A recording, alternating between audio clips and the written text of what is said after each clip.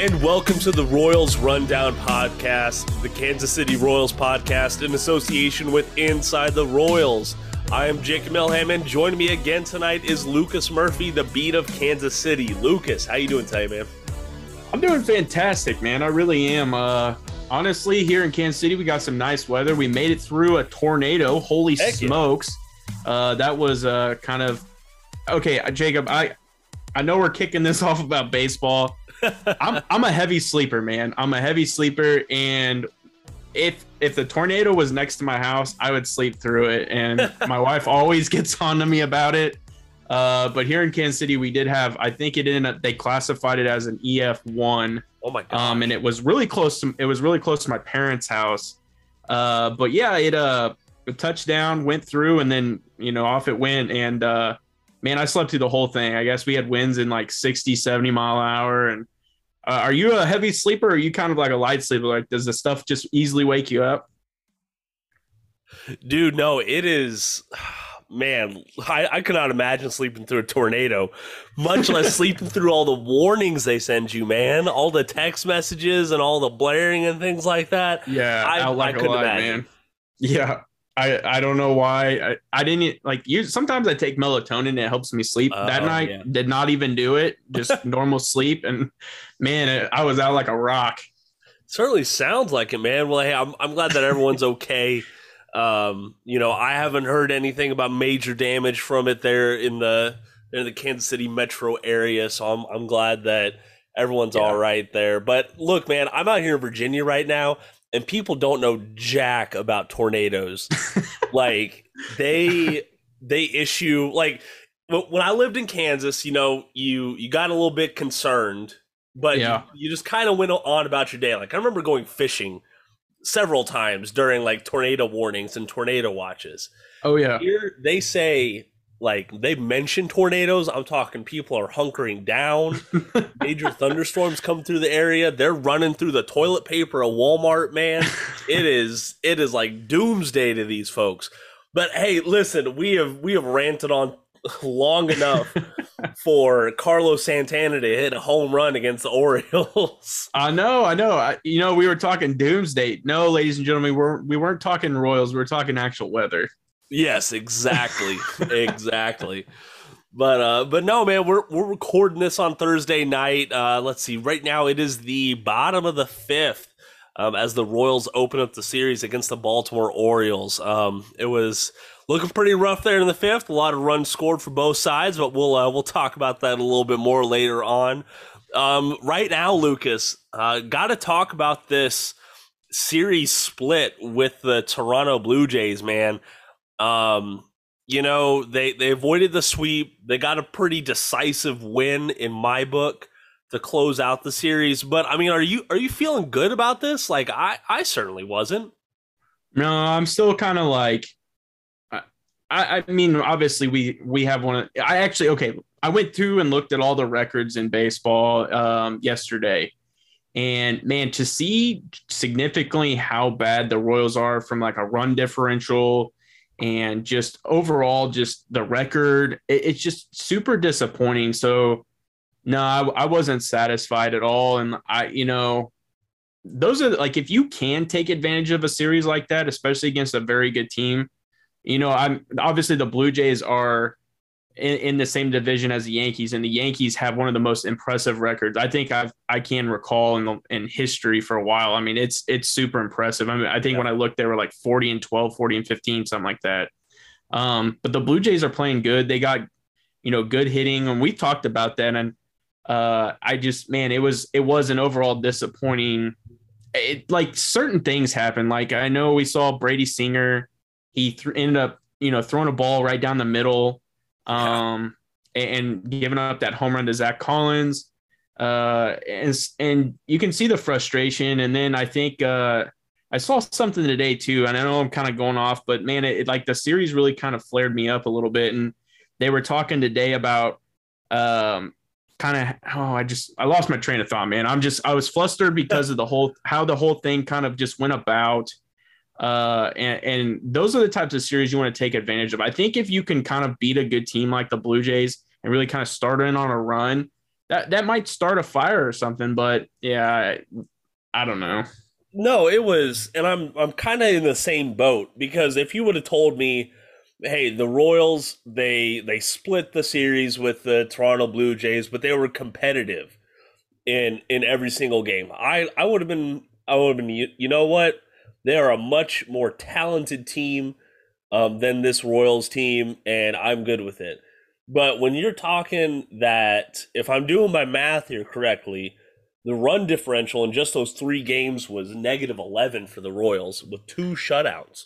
I mean, you can't feel good about that. And at the end of the day, let's say the Royals split every single series this year, every single one. Yeah. That is a 33 win percentage. Yeah. Like that is an abysmal season. Yeah. So I'm just like they did with the Houston game or with the Houston series. I have a feeling that for the foreseeable future, the Royals are going to do this. They're going to keep splitting series. They're going to have 1 or 2 decisive wins a week. And they're just going to do enough to keep. But it's just not going to be enough, you know? Yeah. No, I completely agree with you. I really do. And at what point, and we talk about this all the time, and it's just like, at what point is the switch going to get flipped where they accept the fact that the season is over and it's time to kind of start seeing what you got, where those guys start to magically appear up on the IR or the IL, excuse me, and then you start getting guys to come up and play. And I personally feel like we're at that point. I mean, it's just it's terrible to see because, like, you know, of course I predicted 85 wins. I really did. I believed in this team, and to be where we're at and knowing that's not even going to come close, I think is kind of embarrassing on my part, because that just shows you how much I truly believed in this team. And you know, and I'm not trying to go on like a soapbox, but, like, you know, I've seen quite a few people talk about Mike Matheny, and again, I don't see how you can blame Mike Matheny in this situation. For me, it's more front office, and I think the coach can do certain things. If he's kind of pulling for Eldridge to stay, then, you know, maybe Matheny does need to go because that kind of reflects on him. But if the front office is the ones that are saying, hey, let's ride this thing through, and they're the ones that are saying we're going to plug Santana out there every day, and they're making, you know, some of the decisions, then I would start to question really them. And I just think that it's, you have a lot to think about, especially when this team was supposed to be turning the page and they're not. And I think that's what's frustrating. So, I just, man, it really is. Go ahead. So, I mean, once June rolled around, that's kind of when the early season slump and have patience ran out amongst Royals fans. And I remember seeing, I think it was Royals Review, you know, they're always doing good work over there, but they got a bunch of Royals, like, writers and analysts together, and before the season, they did the win-loss projections, or predictions, excuse me. And I remember looking through that list, and no one predicted less than 75 wins. I mean, everyone top to bottom, fans, analysts, the team even, was expecting to at least take a step forward. Didn't have to win the Central, didn't even have to make the wild card. But just a step forward is all this team needed. You know, and I think what's frustrating to me too is, like, in the beginning of really kind of like May, like, I guess you could say the whole season up till May, like the AL Central was kind of in a coin flip situation. Like, the White Sox were expected to just dominate, and they weren't healthy. The Minnesota Twins at one point were at the bottom of this division. And I mean, we kind of anticipated the Tigers being kind of in the same boat as the Royals, but really, like, this division was up in the air. Like, what more motivation do you need than the fact that the White Sox are not doing what they're expected to do? The Twins go out and make all these moves and sign Carlos Correa to this massive deal, and they're at the bottom of the division, and you guys can't capitalize and you're bringing up the number one prospect in baseball. Later on, you bring up basically another top prospect in MJ Melendez, and you guys are just sputtering and spinning the wheels. And like, man, that's to me, like, that's another thing too, is like, what message does that send those young guys? And that's where like it's demoralizing as a Royals fan, because from a general fan base, when you see those guys, they obviously want to play the game of baseball. They worked their entire lives to get to where they're at. And now it's like, hey, I'm playing for the Kansas City Royals. There's no fans in the stands, and our team's bottom of the barrel. Like, what incentive do I have to stay in Kansas City? I'm not from here. And as you can see, like, they're enjoying the game, but are they truly enjoying being in this city? Who knows? Like, Right. Because they're just not. I mean, the team's not successful. The atmosphere isn't great. They're nowhere near playoff baseball like, they got to experience in 14 and 15. Like, Mondesi at least can say, man, I got to experience that. Whit Merrifield, I think he got a little bit, didn't he? No, I mean he didn't get a taste of it. He was after, right? Yeah. Yeah, he was right after. The only World Series players that are still on this team right now are Salvi and Mondesi, loosely. Yeah, that's right. I mean, It is that, and we talked about this during the offseason a little bit too, about how the old Royals teams tried to keep that core together and win championships at the minor league level. Mm-hmm. And I will say this, for as exciting as the Storm Chasers and the Naturals and the River Bandits, I mean, the River Bandits did win their championship and such, but this core did not win a championship at Omaha. They elevated the Naturals, they elevated the River Bandits, and then they were promoted. And frankly, they were promoted to a losing situation in Omaha, and then they were promoted to a losing situation in Kansas City. So it's there's so little motivation, and I have to call this out. Lucas, you know me, I'm a little split on the Athletics Alec Lewis. Either love his stuff or don't see why he's talking about it. But he posted a piece today on Mike Matheny telling the guys to go home and smile. Don't lose your smile. And I saw that, and if that I don't want to add the expletive tag on this podcast, but I just thought that was a whole crock. Honestly, I understand having to telling your guys keep your head up, but at the end of the day, these guys are competitors. They're getting paid money to win, to produce. I mean, are you just going to let them get down on themselves, or are you going to say, hey, this is what you could do better, and this is how we're going to move on?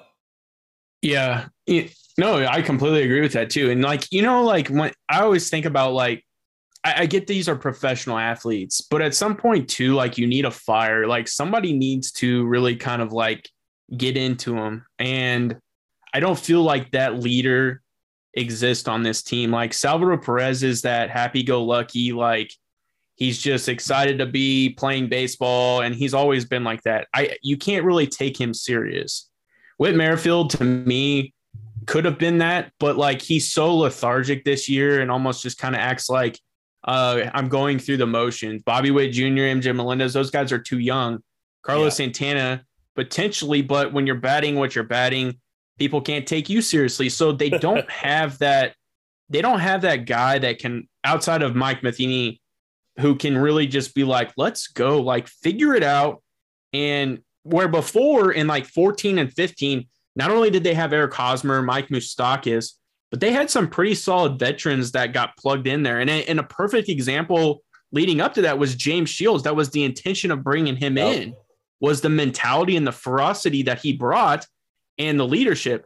That was the whole reason of bringing in Zach Greinke, but Greinke's not that type of guy either. Like, he's a leader, but I would say he leads probably more by example than like kind of getting into you. So to me, I think they're missing that aspect. And I think that's what's kind of bothering me too, is that, like, these guys, like you said, they get paid millions of dollars to play this game that is a kid's game, but it almost seems like I'm just kind of going through the motions sometimes. And I do see a lack of competitiveness at times. And I think that's what's most frustrating for me, because like I played this game up to the highest level that I could, and then I was told no. And it's like I would do anything to be doing what they're doing. And I think that's what kind of gets me at times. Did my mic cut out? Well, that's awkward. I had a whole spiel. Yeah, I didn't hear anything. Once I stopped, then it was over, and I was like, uh-oh. Oh, my goodness. Anyways, all right. So what I was saying is, look, top to bottom, if you're following the Royals, it's been frustrating, no matter what level of baseball you have or haven't played. And I was talking about how at the very beginning of this season's slide, people were talking about common sense moves this team needed to make. Move on from Eldred, call up Vinny, da-da-da-da. Folks ain't even saying that anymore. Like, it's just like shouting into the void. Because, and, I'm going to plug Royals Review again, because this headline stuck with me from Matthew Lamar over there. The Royals are comfortable with being an embarrassment, and that makes me sad. Like, if that doesn't summarize this whole season so far, I don't know what does. And we're not even in July. Nope. How do you think? This is what I'm confused too. Like Mr. Sherman obviously took over the team, took over it in a pandemic year where he definitely didn't make any money probably, and the group, because he's clearly not. He's the head guy, but he's not the sole owner. Yeah. And then obviously you got the following season where it was basically half fans, and then now you got this type of year, and you're extremely unsuccessful. How is Dayton Moore and JJ Picollo selling this product to him? Like, what are they saying behind the door that is like, hey, trust this, when they keep pushing out Santana? Like, you can't, as a baseball guy, because he is a baseball guy, clearly he was, there's a reason why he wanted to invest in and purchase the Royals. Right. He was a huge involved with the Indians at the time. There's a reason why he loves the game of baseball. So you can't tell me that he's not questioning why guys like Vinny P are not up here and Carlos Santana is still, especially when he's the one that's forking over the money. Like, I just don't understand. Like, I wonder what is being said behind the door. Like, hey, just wait. Here's our analytics. Here's what we're seeing. Hold on for us. Like, at what point is he like, guys, I'm done with that. This is where we need to go. And you know what? I'm really hoping that moment, wherever it is, that timeline is coming soon. Frankly, because I don't know what to speculate on what's going on behind closed doors. I haven't been in that situation. The closest I've been to that situation is Moneyball. So yeah. But he invested in the team, and he is definitely not getting the return on investment into the team, whether it be monetary, whether it be championships, whether it be probably even morale. No one wants to go out and watch the thing you own fail. So I don't know how much more leverage can be given to Dayton Moore at this point. It's been beaten into the dirt, but the fact is there's only 3 winning seasons in 15 plus years of Kansas City Royals. Been riding that World Series for entirely too long. We just saw what happened to 2 teams have already fired their managers, and they were doing better than the Royals. Yeah. So some change has to happen at some level. If it's Eldred, fine. If it's Matheny, fine. If it's Moore, fine. Just identify the problem and get it out.